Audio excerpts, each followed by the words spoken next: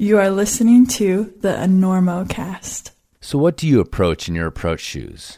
El Cap, the Diamond, the Traps? How about Super Crack Buttress or the Mushroom Boulder in Waco? And what about your mailbox, your job, the local coffee shop? Have you ever approached something scary, awe-inspiring, or heartbreaking in your approach shoes? And what is your actual approach like? Do you stomp, dance, or electric slide your approaches? Or do you walk in beauty like the night of cloudless climbs and starry skies? Climbers do everything from wide cracks to wedding vows in their approach shoes. Not to mention hike, scramble, and lead those last few pitches in the dark. So why not get an approach shoe that can handle it all and look great doing it, like the TX4 from Sportiva? The mighty TX4 approach shoe sports a sticky sole, leather upper, bomber rand, and unbeatable build, as we'd expect from Sportiva. So whether you're bombing up some trail to paradise in the pre-dawn light or just kicking around town feeling the afterglow, why not approach everything with style in the TX4 from Sportiva? Check out the whole TX line at Sportiva.com or your favorite local shop. Does your neck hurt playing someone else's project? Does your partner get in way over his head even on the warm-ups?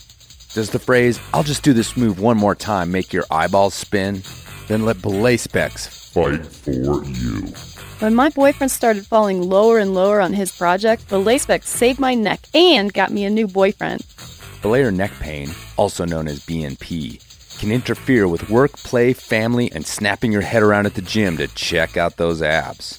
And you have rights, which are being crushed every time your partner yells take. So if your neck has been injured in an epic belay session, go to belayspecs.com to see if you qualify for a pair of belay specs and to get what you deserve. Enter Enormocast at checkout for a discount. Belay Specs is not licensed to give legal advice to anyone. Results may vary by steepness. If Belay Specs cause you to trip, fall down, run into a door, nausea, dry mouth, you're probably too high to climb to begin with. All right, we good? We done here? Does anybody want to get a beer? We gotta get Listen, where are you playing in town? Are you playing here? We're doing the Normo Dome, whatever it is. It's terrific. Oh, it's yeah, the big place, that side of town. That's a big place. You sold that, it out. 20,000 seats. You really should. The hell are you doing? I couldn't sleep. I'm checking the ropes. There was a frayed end on your rope, and I'm cutting it out.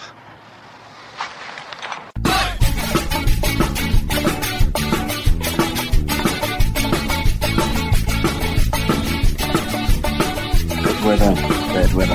No, later, anytime. Today's show is brought to you by Black Diamond Equipment, with support from Maxim Ropes. And the fine folks at La Sportiva. And don't forget our charter sponsor, Bonfire Coffee. Go to bonfirecoffee.com and enter Enorma at checkout for a discount on great coffee and to support the Enormocast. And now back to the show.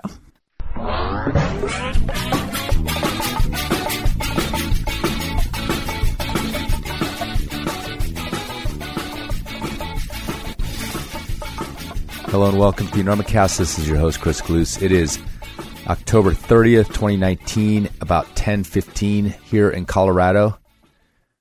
Are we still in daylight savings, or does this daylight savings happen this weekend?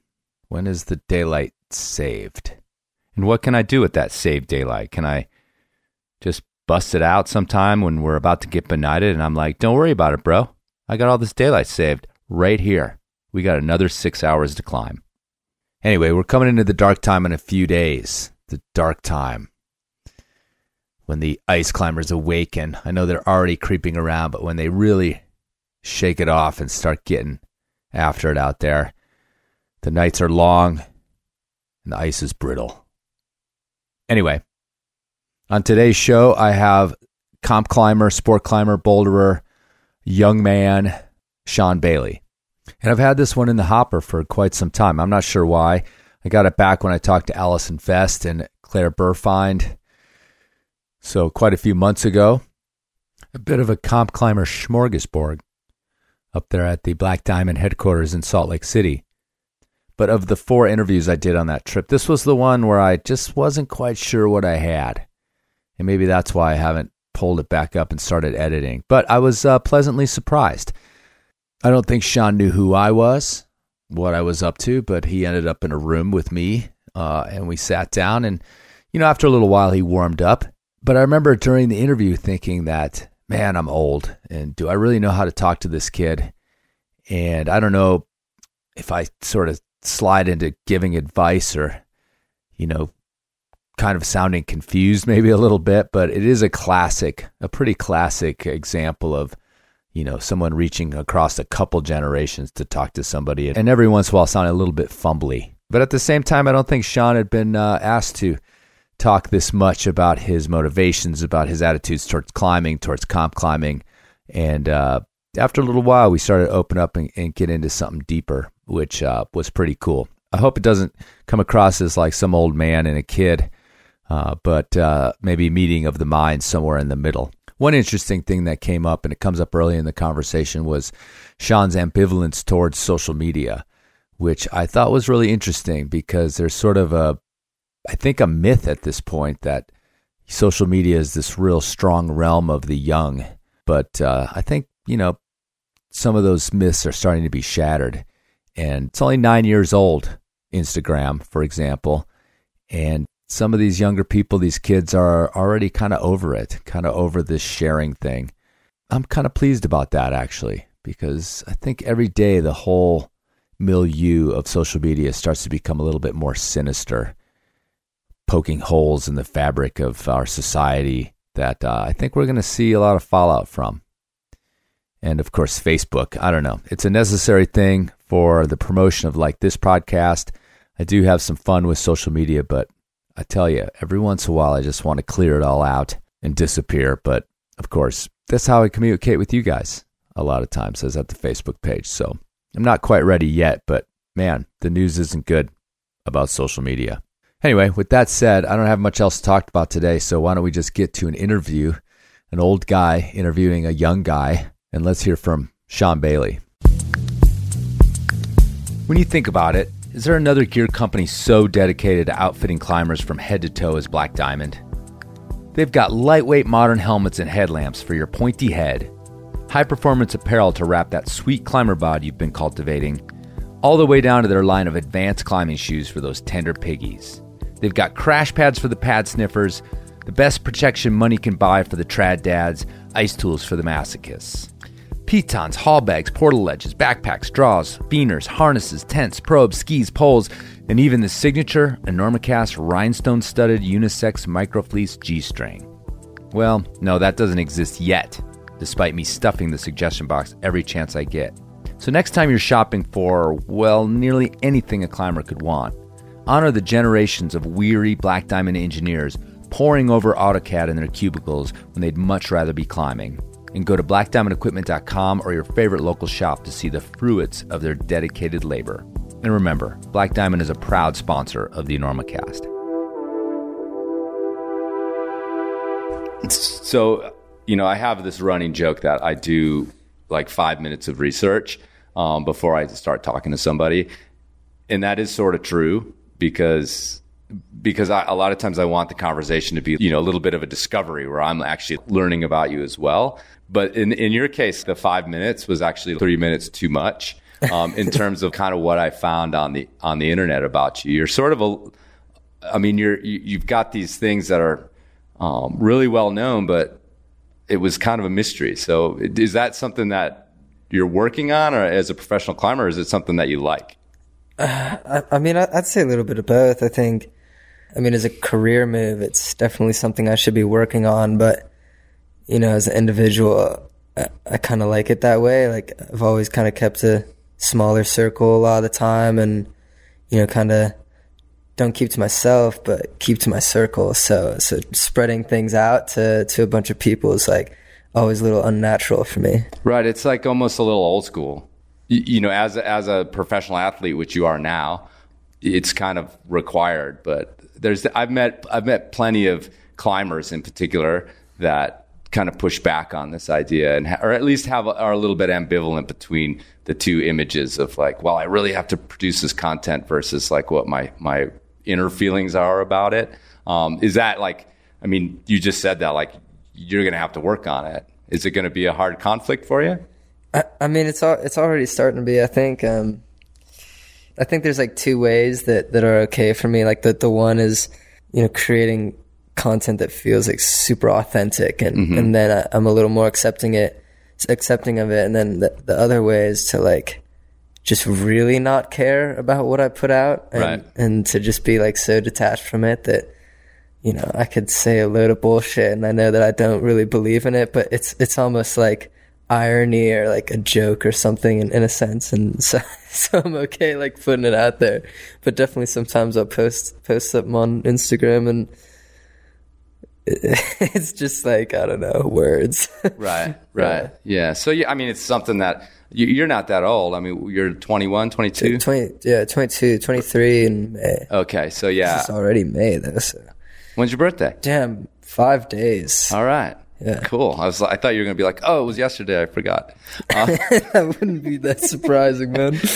Well, cool. I mean, we're here in this professional setting. So it's kind of is what struck me when I was looking at again, your online presence. So tell me a little bit about, if we do a big question here, this is kind of a big Enormocast question that we use to get into this stuff, is tell me a little bit about what kind of climber you are. And that can be a very logistical question. Well, I boulder, I do this. Or better is like, what ways do you think about climbing and how does it fit into your life?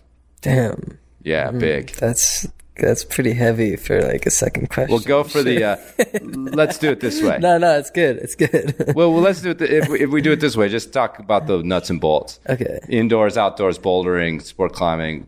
What are we looking at? And go back in your history a little bit. Back in the history, I grew up mostly in the gym just because it was the most accessible for me.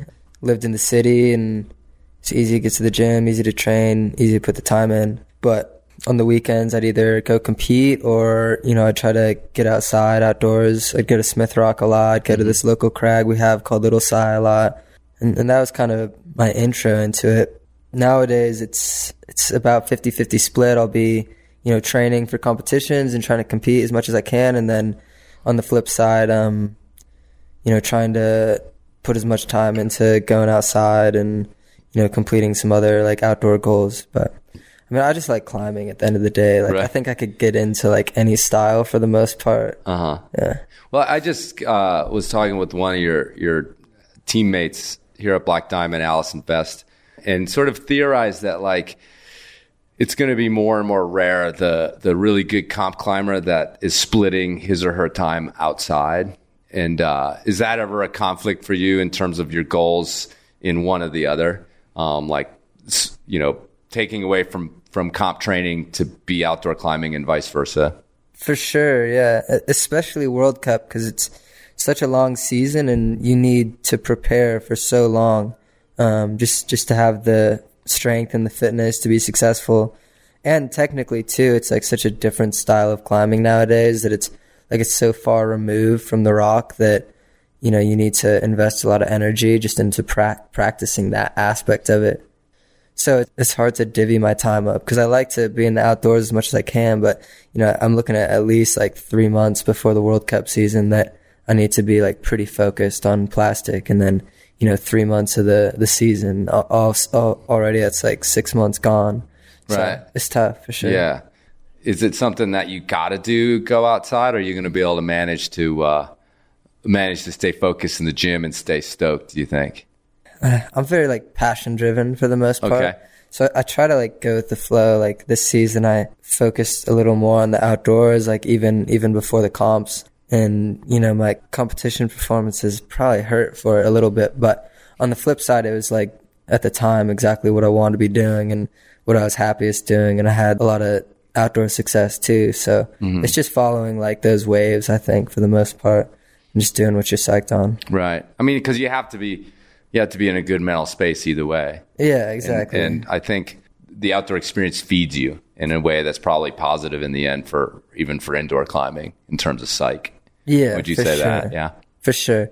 Yeah. I mean, it's always, been one of those things that has been pretty core to my climbing experience ever since I was pretty young. So I've always tried to invest, but, I'm still kind of in that discovery process of figuring out how to invest as much energy as I want into the comps as well as climbing outside. So it's been a process. Like last year I spent way too much time in the gym and I got like totally neurotic about training, and it was like, you know, maybe not like the healthiest mindset. And then this year I've almost like gone the opposite direction, where I've like spent so much time outside, and like it's been awesome, like sending projects, like it's been cool, but definitely like for comp fitness, it could be nice to have like a few more hours in the gym. Well, but was it successful last year? Did you overtrain? Yeah, no, I totally overtrained. Like it was good and it was bad. You know, like I had a decent boulder season. I ended up having like one good result. And then my lead season was kind of like, I think it was my worst one yet, but it happens for sure. Right. Well, yeah, I mean, so you're trying to, maybe try a new mix this year.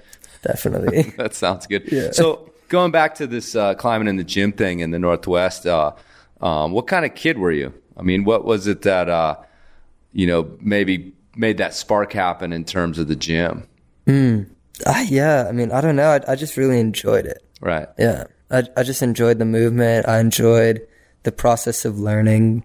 You know, it was like very quick turnover. You know, you'd like spend a few weeks in the gym, train, get stronger, get more technical, get better. And like just watching that process unfold so quickly was like a cool experience. And I think it was the first time I had like gotten to see my own effort transform into something. So it was like addicting for me. Oh, right. Yeah. Like you're the first time that you're seeing progress on your own sort of merits. Exactly. Right. Yeah. So I don't know. I enjoyed it, and I enjoyed the community, and, you know, I made some good friends pretty early on, and I was like lucky enough to, join the Vertical World Climbing team in Seattle, which is like one of the sickest programs I think in the country. And, you know, there's like good mentorship through there, and yeah, I've made like my best friends through there. So it's cool. So what do you think special about that program?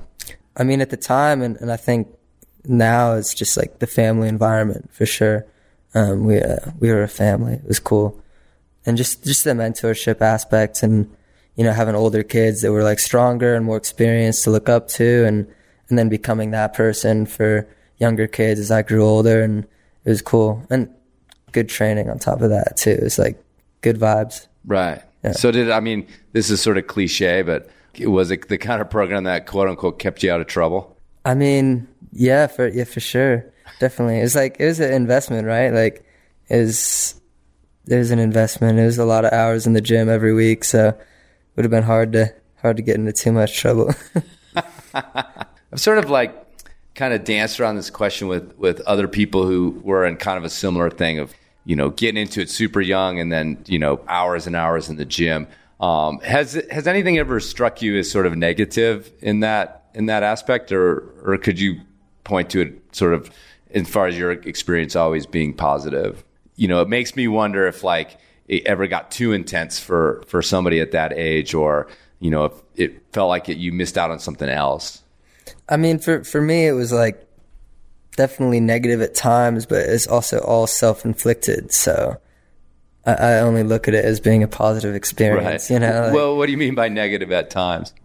I don't know. There's always been, at least for myself, like a certain side of like neurosis almost to training and to like putting that much effort into one singular task. And, you know, it puts you in a weird headspace sometimes, but it's also just been the most like positive influence on my life. So right. It's cool. Do you think that the Vertical World program, this program that you were in, sort of had mechanisms to deal with that for you and for kids that were like fully maybe going overboard? And what were they? Like, what do you think helps with that? You know, even still, my coach, Tyson Chaney from VW is like, he was my coach and then a mentor. And now he's like one of my best friends. We like talk on the phone all the time. So it's like, I think just that community aspect and that family aspect is like what was so cool about it for me, because it was like there was always, you know, there's someone there for sure. So it was cool. Yeah, I think just having the outlet and the fact that we were all climbers, you know, core climbers, and like we're all trying to do the same things for the same reasons. It was like having that community was like the coolest part about it. When did you start going to overseas and stuff like that for competitions? 15. Okay. Yeah. And that was with the team?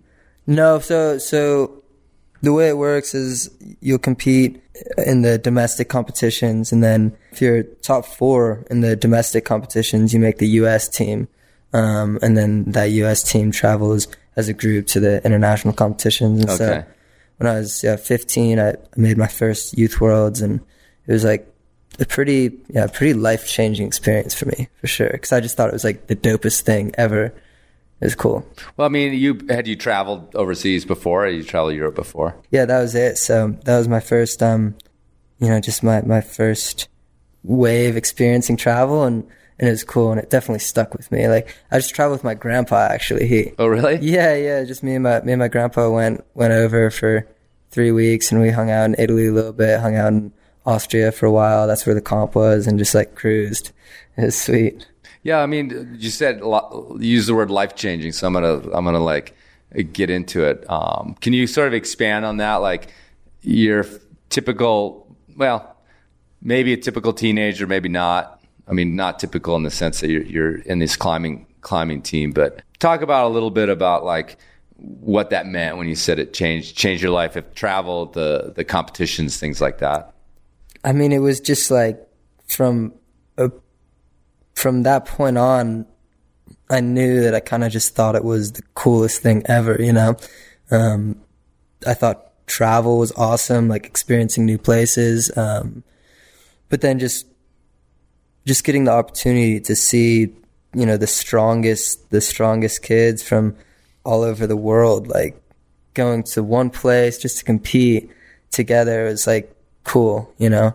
And I didn't see myself as being like, you know, super, super elite level at that point. Like I had some success for sure, but like, you know, I looked at those top dudes and chicks, and I was like, wow, like that's impressive. Like those are some skills. So I think it just kind of gave me some perspective on what was out there. So what was your like success rate early on in the World Cup? Yeah, well, damn. Yeah, my first one is kind of funny. I actually competed just for speed climbing, because I don't know. I was like happened to be kind of good at speed climbing, and it was the first year that they had the like official speed route, and so no one had really like trained on it, right? And it was all new for all of us, and so I ended up doing okay at the national, and I got 4th and made the team, and I don't even think I was in the final for lead.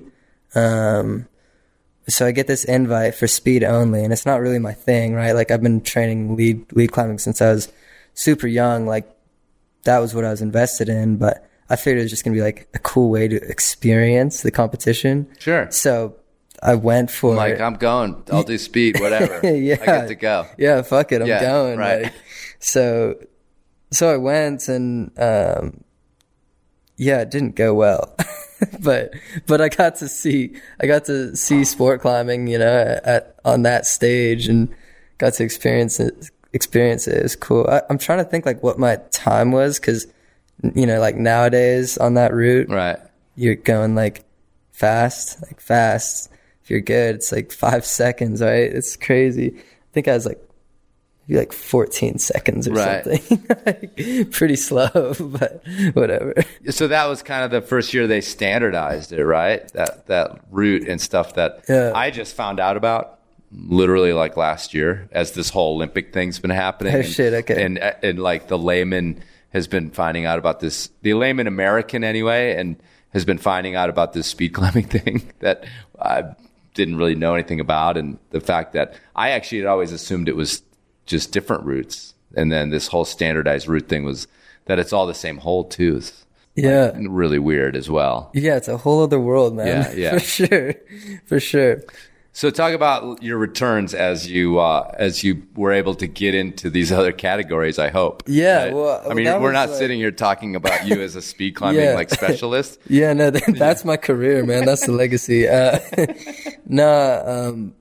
mean, that was just kind of like the catalyst at the time. Right.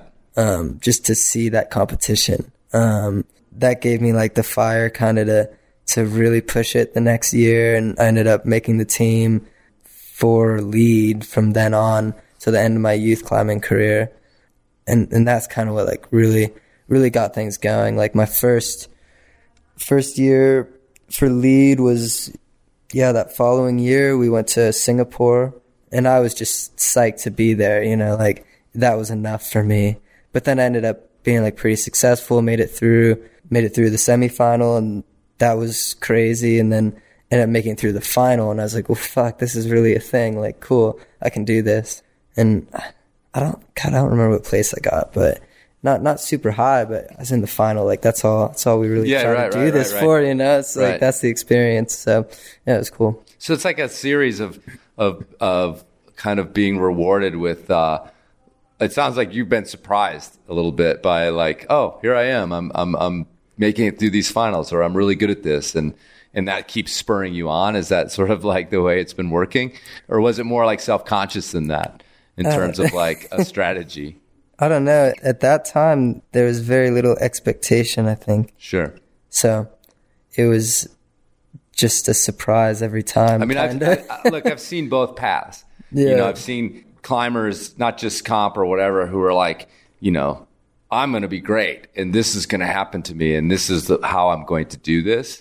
And then I've definitely seen the path of like, I really like doing this, and I keep kind of winning, and here I am again, and here I'm again. But at some point, I would assume, and maybe I'm assuming wrong, but I would assume that you did finally go like, oh yeah, this is like, I need to like bear down and stop just having a good time, or stop just like, edging into the edge here so I can get to go to these things. Can you talk about any sort of transformation with that? No, yeah, I mean, like, I think I was always kind of hammering. Like, I definitely put a pretty ridiculous number of hours in. And I attribute my success now to those early years for sure. But at the time, it was all so new to me that it was just all for the experience, and it was like, it was pretty easy, and it was cool because like those expectations weren't there. Like I knew I'd put the work in, and I knew I felt strong, and I knew that there's like a possibility to be successful, but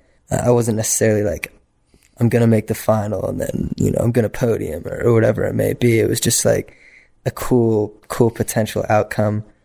Yeah, but do you see what I'm talking about with there's some people who are like sitting in isolation who are like, I am going to win this. Like, and it's really like an approach, and they quiet any sort of doubts, and that's their method. It sounds like you have like a little bit different method than that. Yeah, I mean that's such a tough thing to delve into because I have a lot of methods. That's why we're here, buddy. There's just been at the end of this, you're actually going to be a better climber than before you sat in that chair. I'm going to listen in and be like, whoa, damn, there's some good bits in there. Damn, that guy's smart. Fuck.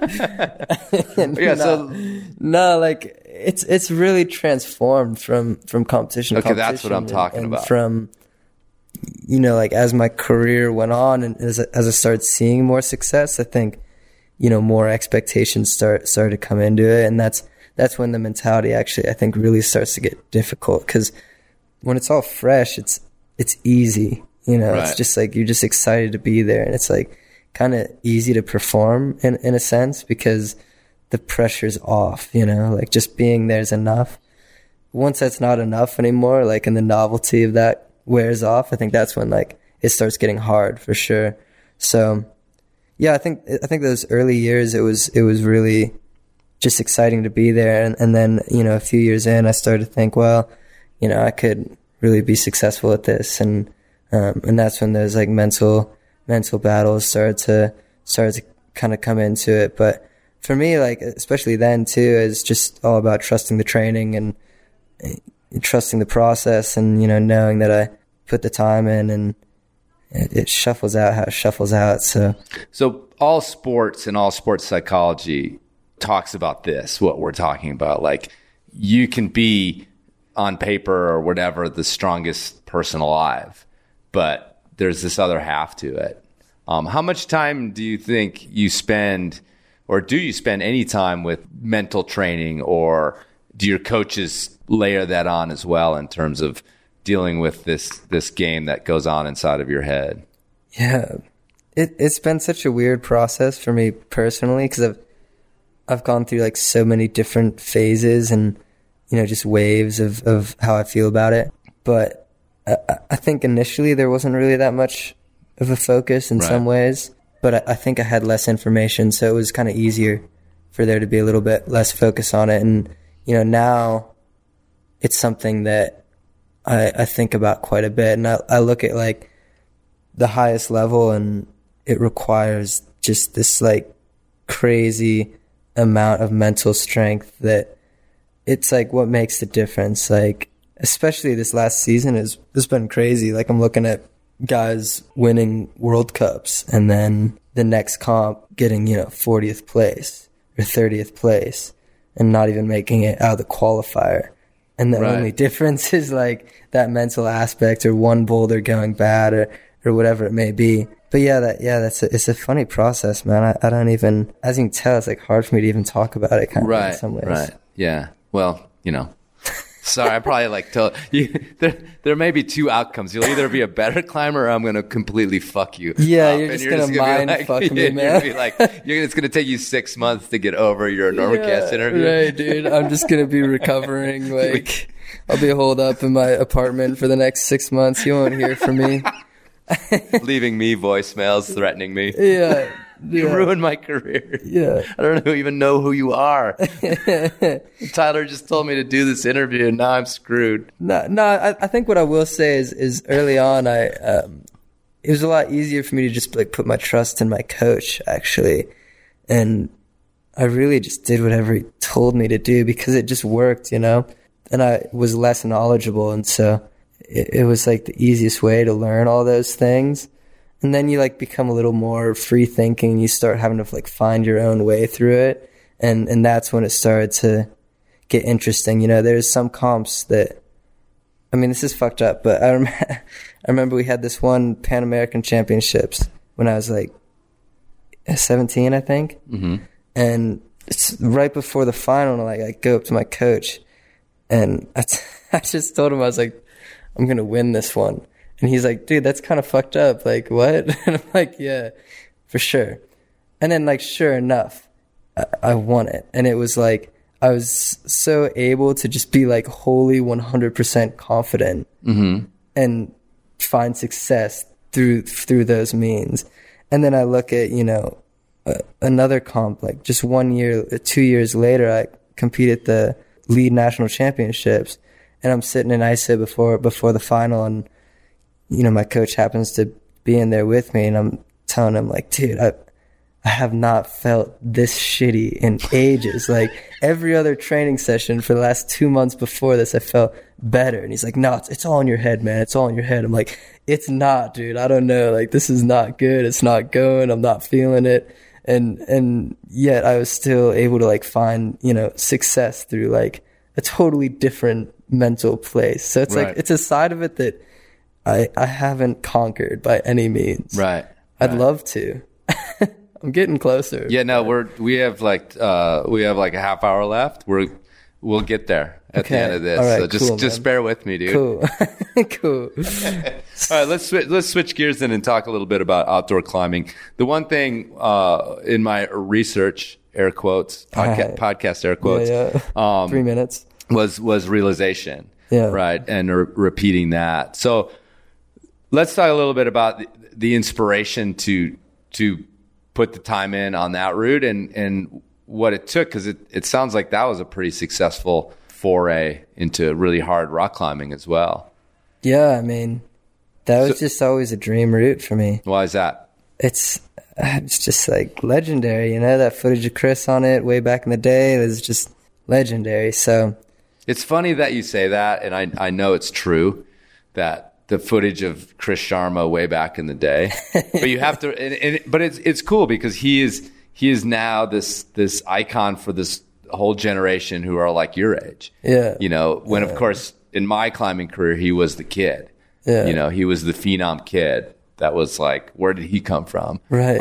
Yeah. So anyway, continue. It's just wild to hear like, oh yeah, he's like this icon for these guys who are like 20 and 25 now or whatever. Yeah, for sure. I mean, he's got like kids and stuff now. Yeah.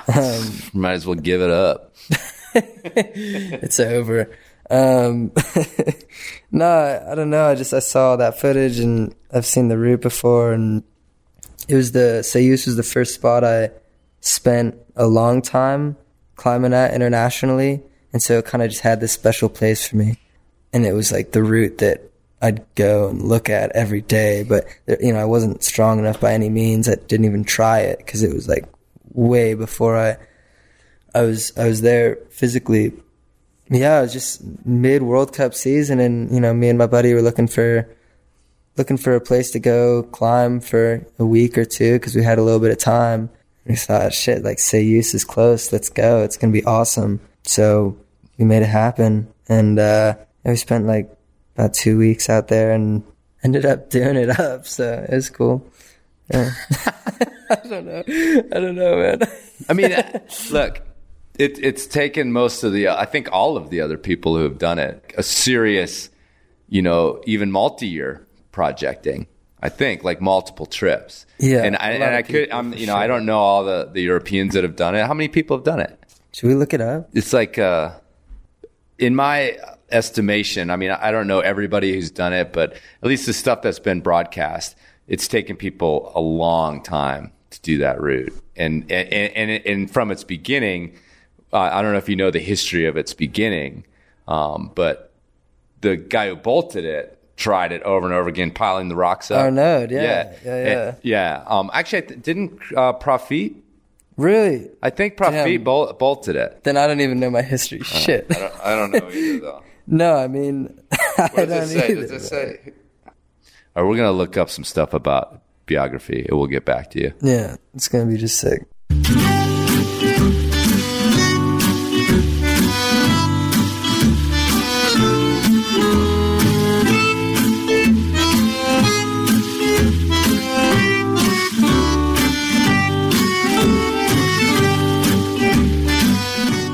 Let's do it. Okay. So we're back. We have our biography / realization history down. Jean-Christophe Lafayette, I don't know how to pronounce it. I think you pronounce the L's, bolted the climb. Before he could do it, was subsequently killed on Makalu in Nepal. And that's when it was kind of became this open project. Eventually, Arnaud Petit did the first ascent of the lower part. And I think Chris was the first free ascent of the extension, hence the renaming it to Realization. Yeah, which apparently isn't chill. It's not what you do. No. Yeah. The French don't call it Realization anymore. Yeah. You probably know that from being there. It's biography. I don't even know what to call it, man. Right. I don't care, I guess. But. You don't care. But had you ever tried it before you got on it, those 2 weeks?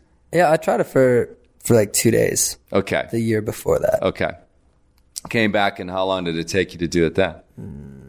Like 6-7 days, something like that. I mean, that still has to be one of the quickest turnarounds in terms of getting on it. Quick ones, because you got Megas who just shit on it. Yeah, and then you have Adam who also just shit on it. But besides that, for the most part, it's taken people a little while, I think. Just, you know how many French people are going to be pissed about you saying people shit on biography? Yeah. Yeah. I don't think I have a big listenership over there, so. Pooped on it. Yeah. So what was that experience like? I mean, did you just be like, oh yeah, that's cool, I just tick this thing? Or was it meaningful for you to send, what is it, 15B? 15A, yeah. No, it was super meaningful. It was weird. It was like one of the first times that I've stood underneath a rock climb and just like felt this presence. Mm-hmm. Like so many legendary people have climbed on that thing. And so just like standing underneath it and like looking up is like pretty crazy experience. Mm-hmm. And for me, it was like the hardest part about sending it. It wasn't even physically being able to do it. It was like just adding myself to that group of people, I guess, or something like that. And I mean, it was my first 9A plus, so just the fact it was a first of the grade for me, and I skipped 9A too. So actually, I jumped from AC plus to 9A plus. So it seemed like kind of ridiculous for a lot of reasons. Right. Yeah. So I it's like another part of the theme of like, well, I'll see what happens. I'll check this out, and then being successful. It seems like it kind of works for you, this idea. Yeah. I guess it has so far. I'm still toying with it, but you run out of luck soon. Has there been other climbs that have have felt that way for you since?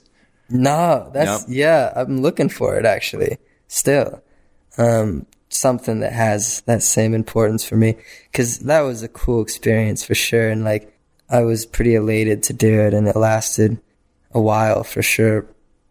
It was a like trippy experience. You like finish the bulk of the crux, and then you have like another like 30 feet of head wall or something, and it's like 12 plus climbing. But it was a weird 30 feet of climbing for sure. It's just rattling, so stressed, like, oh my God, don't blow it now, like that'd be so tragic. But it was cool. Like clipping the chains was super strange. It didn't feel real at the time, Yeah, I mean, it's, as far as like sport climbs are concerned, it's definitely like one of the more storied and kind of has the weight of what you expect from like some of these, the nose on El Cap. I mean, someone's going to just like spit their beer out hearing me say that. But, in terms of sport climbing, it's like that. It's got this just like this history that we just went through that's even deeper than you thought when you were there. I mean, maybe that was, it's a revered climb. And I've always wondered though, when you're on a route like that, Sayus is in the season is a crowded cliff and there's lots of really good climbers. It's like you could be up there with some of the best in the world any given season when it's good.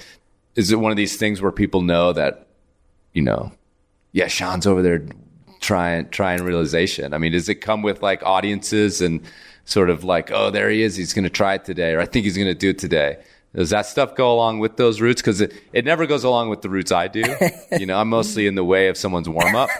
Shit, all right. And any sort of audience is just people like tapping their foot, waiting for me to get down so they can warm up. But yeah, what's the scene like? I did it in the summer, so it was pretty crowded. I think the day I did it was during the week. Right. So there's less people, which was cool. I think I perform a little better like that. Right. But yeah, sometimes there'd be... That's funny, a comp climber is like, I don't like a crowd. Yeah, it's true, man. No, I do, like, in some atmospheres. All right, I'm just giving you a hard time. No, yeah, that's a whole nother, like... You're just giving me all these topics that I can't even fucking talk about. Okay. Anyway, so back to my questions. Yeah. Yeah, so, there's a little less of a crowd. It was cool. It was like actually really empty when I did it. And it was like just my friends were there. Did you really do it? Yeah, there's footage of it. I got it. All right, cool. All right. It's not uncut of the whole thing, so I guess you don't really know, but wink. Right. Yeah, there was definitely a crowd some days though. And that's always like a funny aspect of it. But I get it, whenever I'm at the crag and I watch, someone strong trying something hard, of course, I love to watch. Everyone does, and especially Sayus, like that crag. I think a lot of people climb a little bit earlier in the day sometimes, and maybe not when the conditions are as good. Then all of a sudden it gets prime, and like a bunch of people are done climbing already, and just kind of like hanging out and hanging around. And so you're climbing, and they're just all like chilling. Yeah. So. It's interesting, but yeah, because that cliff gets breezy, if I recall. That can help a lot, and then the sun moves the aspects in terms of which walls you're climbing on which part of the day. Yeah, it's one of my favorite crags just for the experience of staying there. You hang out at the campground all morning, just chill, eat breakfast, eat a late breakfast, read a book, fuck around, do whatever. It's very European. Very European, yeah, definitely. Have a baguette. Sounds more Spanish though. Have a baguette or something. I don't know. And then you start hiking up mid-afternoon, pretty late in the sun, and it's hot. Always, it's so hot, and that hike is a little heinous, but it's cool. It's just part of the experience, right? Like, you're just cruising, you get in your headspace, put your headphones in, and just hike, and then you get up to the top and chill in the sun for a little bit, and all of a sudden the sun's back behind the wall, it gets shady, it gets breezy, and then you're climbing till 8 o'clock in the evening. Same thing every day. It's awesome. Right. Cool lifestyle. So, we were talking earlier about, these successes you had, like, in the comp world, fed you, like, oh, I can do this. I can make it here. And, oh, look at that. I'm doing well with this thing. So anyway, you get these successes. Like, do you feel like you have a sense of your potential? I mean, have you begun to tap it? Do you think there's what do you think the future holds in terms of this hard outdoor climbing? I mean, now I'm starting to really get psyched on trying to maybe start pursuing my own vision a little bit, and I'd love to like bolt some things. Never bolted a route, so I feel like I got to do that sooner rather than later. Right. But yeah, I'd love to put up my own vision a little bit and get some first ascents, and just climb on like more quality stone. Have you got an idea of sort of a canvas on which to do this? Because it can be tricky, like finding something that's worthy and turns out to be hard and all those sorts of things. Have you got an idea of that? No, I mean, yeah, I've seen some pictures and I have some ideas, but I don't know what the line is going to be yet. So, part of the process. Yeah. I mean, I'm glad to hear it, because it's like, if you really want to, I mean, repeating hard routes is great and fine, but like, we just went down the history of biography. It's like, you're number 13, there's been 16, like the vision or the real impact has to be, I think, in putting up something new that's difficult. Yeah. I mean, I figure that's always what I have thought was cool. So it's kind of why I want to do it. I used to watch all the footage of all the first ascents from the boys a few years ago, and it was like so cool. So that was just like, I don't know, I've always had it in my head as that being like, that's the pinnacle to me. You got any sort of mentor in that realm? I don't know, like not like specifically a mentor, but recently I've been trying to climb with like as many of those guys as I can. Like, I was lucky enough to climb with D Woods a little bit the last few months, and Jimmy a little bit, and just trying to make it happen and like see their vision. And I mean, they're so strong, it's like crazy, and they have like a process, so it's really cool to like just get to witness. Essentially. Right. All right, let's bring it back around to comp climbing. Full circle. Yeah, well, just because I just see like, I asked you about like the split, kind of split personality, but also split time. And, we just talked about a person, that wants to just fully get into, new routing. As you, I'm sure, know by now, it's like, that's like industrial work. It has nothing to do with training. It has nothing to do with climbing, actually, until you get it sorted out. And yet you're still in the comp scene. You're still someone who wants to achieve in both places. And it's something that I guess you need to reconcile at some point. But where does right now, all the talk and competition, World Cups, everything else is leading up to the Olympics. Does that sort of fit in your purview, this idea of 2020 Olympics? Yeah, this year the main focus of the comps for most people, I think, is the Olympics. Or not most, but a lot of people. So we're like seeing a lot of people doing it differently, including myself. Like, I started doing speed World Cups, which is like a totally new thing for me. I'm doing a lot of the Boulder Cups and a lot of the League Cups. So I'm kind of like doing all the things that it takes to make it to the Olympics, but it's so gnarly. Like, the field is savage. It's tough. It's like a pretty unrealistic goal in a lot of ways for everyone. Like, even the strongest dudes like could not make it. So the focus is there, but I don't think it's like 100%, because I find that unrealistic. And at the end of the day, I just see it as another competition for the most part, right? Like, especially this year, if we've learned anything, it's that on any given day, like, anything could happen. You could win, you could not make the final. You could not make the semifinal. It's just like so turbulent. So I try to not put like too much weight on it. Right. Because I just don't feel like it deserves it. Like in the sense that it's like point in history and going to be like awesome to see and like progress for the sport and all these things. It's dope. But in terms of like purity of competition, it's like kind of whatever to me. Right. I mean, it's like a lot of at least North American climbers and European climbers, frankly, has the format like turned you off? Yeah, I mean, I know it turns me off for sure, but I don't try to be too worried about it. Right. It was our only option. I mean, your beginnings were in speed climbing. Like, yeah. You don't have anything to worry about. Yeah. I got that part on lock. It's everything else that is hard for me. Yeah, I think people have mixed views. People definitely have mixed views. I think a lot of people don't like the format, but are excited about it just for, what it represents. And I think that, I kind of fit into that boat where the format seems pretty far removed from climbing as I've ever known it. But it's also, a good way to bring the sport to some people who would have never seen it. And it's happening one way or the other. So right. You're either going to be a part of it or not. Right. Yeah. How long do you sort of see your competition career lasting? Have you mapped it out at all, or is it just something you'll keep doing while you're successful or while you're having fun? If you talk to my coach, he'd tell you how many times I've tried to quit on him. Should have had your coach on. Dude, it would have been way more entertaining, especially if he was sitting right there and I was also right here. It would have been awesome. I am fucking addicted to it is the problem. Right. And I really enjoy it. And there's aspects of it that I think are awesome. But also, so what's the problem?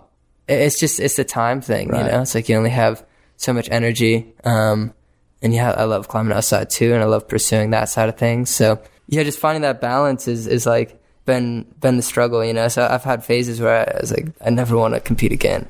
And then I realized that was kind of bullshit. And, 2 weeks later, I'm like training again. Right. For comps. Yeah, I don't know. It could be a while. It probably will be a while. Right. In some capacity. I think I'm a competitor. Right. At the end of the day, and I enjoy competition. It's always going to be there in some capacity. But I don't know if I'll always be doing like the full World Cup circuit. So, I mean, I'm going to guess something that your coach probably tells you. I mean, competition climbing is starting to resemble other competitive sports. And one of the things that I've always commented on is how, talking to Will Gadd earlier, he was in the era where he was like an older climber. And when climbing competitions were 20-some-year-old people.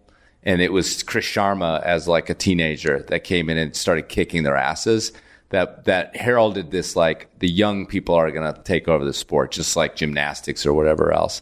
And so I feel like, there is a window of opportunity to be a great competitive climber. And in my mind, you're like right in the middle of it. And the window to be a great outdoor climber, at least as proven by history, is much wider. Mm-hmm. In fact, I think a lot of these guys get better a little bit later in their 20s when the experience and the fitness sort of come together. Is that something that your coach tells you, or am I way off base? No, I mean... Yeah. Or do you tell yourself? No, I mean, I tell myself that probably. Yeah. But, I mean, yeah, I've heard that from a few voices for sure. Yeah. So get your act together, man. Yeah, get my act together. I don't know. Yeah, I've been trying, man. Yeah, it's just one of those things. I think I've always been very passion based, and I'm always just trying to follow wherever I'm psyched. And a lot of times I am really psyched on comps, and it's pretty easy for me to push it. And when I'm a little less psyched, I'm kind of okay with that too. I mean, but isn't that discipline? I think there's so many outlets. Climbing's whatever you want it to be. Right. That's what's cool about it. It's not like I ever just stopped training, The work's always going in one way or another. But the ways that it's released is different, depending on the year and depending on where I'm at. So, yeah, I was pretty full on in the comps for a lot of years. Mm-hmm. And then I took a year off, and then I was full on for some time. And, that process I think has been healthy for sure. Right. it's definitely important to have that discipline, but I also think it's important to just follow the passion. Like, we're all climbers. I think that's why we do it, is the passion. And I see people who get burnt out just by overly disciplining themselves and pushing through, and maybe it wasn't the time for them. And people get burnt out for a long time that way. Right. You know, years forever. and years and years. Yeah, or forever. Yeah, forever. Yeah, it's pretty common too. Yeah, and I'm not into that. So right. I'm a lifelong climber for sure. So I think just like going through those waves of the outlet changing a little bit is like, it's just part of it for me. Coming back to actually the beginning of the interview, you're a professional now. Right. And that is something that you've chosen.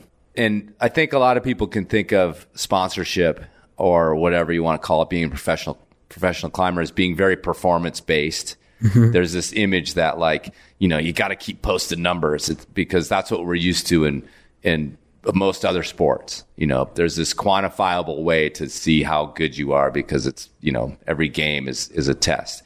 If you can't perform, you're gone. I don't think that's the way it is in climbing, actually. So I kind of, as you're questing around for the outdoor stuff, for the competition stuff, as a professional, what do you think you sort of bring to the table, and why have you chosen this path of maybe making this a career, at least for a while? Yeah, I mean, I think there's something to be said for just trying to articulate your vision to other people. And I think my goal as a professional is just to do that as authentically as I can, and in the way that I envisioned it years ago, and, you know, I imagined what it meant to be. And nowadays, I think part of that is just being like super honest about it, you know? And I try to really say how I feel about certain things. And I think that's the most important thing. And it's actually like something that I don't see that much, like, in a lot of climbers right now. Like, I don't want to throw anyone under the bus per se, but like, I look at Instagram and like, it's like the most watered down thing to me right now. And it's like super noisy, and there's like not really a lot of content a lot of the time. And like, I find that kind of frustrating, because what I'm interested in when I follow somebody, and, you know, when I'm interested in somebody, is like, what do you think about this? Like, you know, what's your feelings? How did you feel at the time during a competition or on a route, or like whatever it may be? And, you know, there's a few people who do, I think, a really good job of articulating that, but there's a lot of people who don't do that at all, and really just use it as like an outlet to like get likes or whatever. And I've always found that super frustrating. So I just try to be as unfiltered as possible. Right. Yeah. I mean, I think though one of the big issues for me, having been in this sport for a long time, is the lack of detail too that are in social media, and so much of what's important about climbing is how we climbed something, you know, like sort of the details of how it got done, that can be sort of glossed over in social media a little bit. And and also the lack of emotion or the lack of feeling that's in these little hits, these little like pictures or you know, 3-line, you know, quotations from somebody else, which is a real common thing for climbers to put in their social media, like, you know, some philosophical quotation from literature or something like that. It doesn't tell me anything. Yeah. You know what I mean? So, what do you think your vision for, you know, being a professional athlete, how do you think it'll end up being different than what you're talking about? Like, are you thinking about different types of media? Are you thinking about, you know, being involved in a different way with your sponsors, things like that? I mean, lately the biggest thing I've been thinking about is different forms of media, I think. I think Instagram is just totally burnt to me now in a lot of ways. But it's also like so necessary, and it's like how I receive a lot of my information. So I still use it. But yeah, trying to find new, interesting ways to release content that's, I don't know, maybe a little more meaningful and it has a little more weight is cool. And I'm still kind of in that discovery process of figuring out how to do that.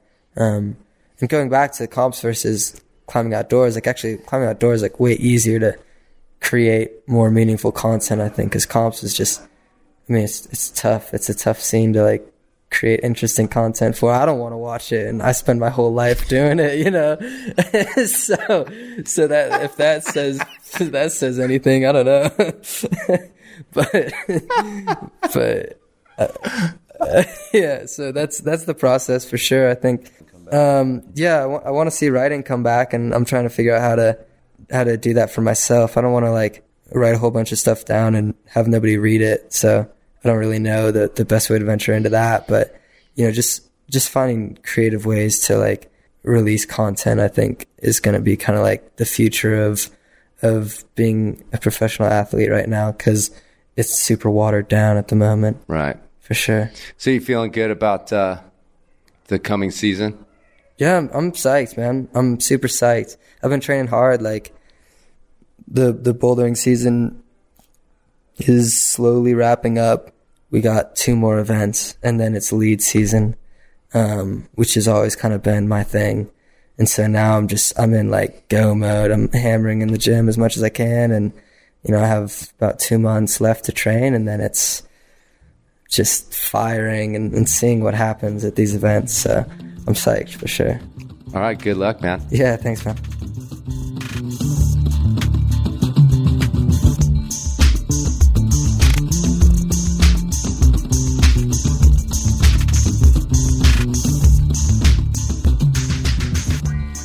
All right, folks, thanks for listening, and thanks to Sean for sitting down, even if it was under the strong suggestion of my friend Tyler up at Black Diamond. But I think we went some places, gave Sean some stuff to think about. He gave me some stuff to think about. And, you know, it's like the new face of young climbers. It's a little bit different than I expected. And now I, for one, am really interested to watch Sean mature in his climbing. He's got so much potential, so much talent. You know, he could be someone who really, really affects the sport in a big way. So we'll see what happens. And going and interviewing these comp climbers has been really interesting and educational for me. And it's a little off-piste for the Enormocast, so I expect a lot of you longtime listeners have learned some stuff as well. Going into this world a bit more, can't hurt to learn a little bit more. And maybe, just maybe, we're bringing some new listeners on from that world. So, longtime listeners, newbies, whatever, remember you can support the Enormocast by going to enormocast.com, clicking on the Help Out tab, and putting a little effort in to help promote this thing, including donating to the cause if you wish. Also, you can go to the shop and buy t-shirts and a koozie and some hats, and that's about it. And stickers, always free. Send your address to chris@enormocast.com. Cool. The darkness, yes, it's upon us. But that doesn't mean climbing season's over. And of course, for you masochistic ice climbers, it's just beginning. And remember, when you get out there, of course, you're going to check your knots.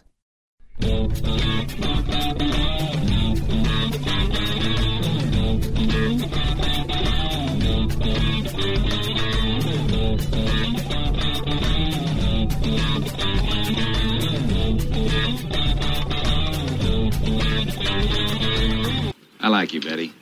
It's Denny, sir. Danny? I'm going to give you a little advice. There's a force in the universe that makes things happen. And all you have to do is get in touch with it. Stop thinking. Let things happen. And be the ball.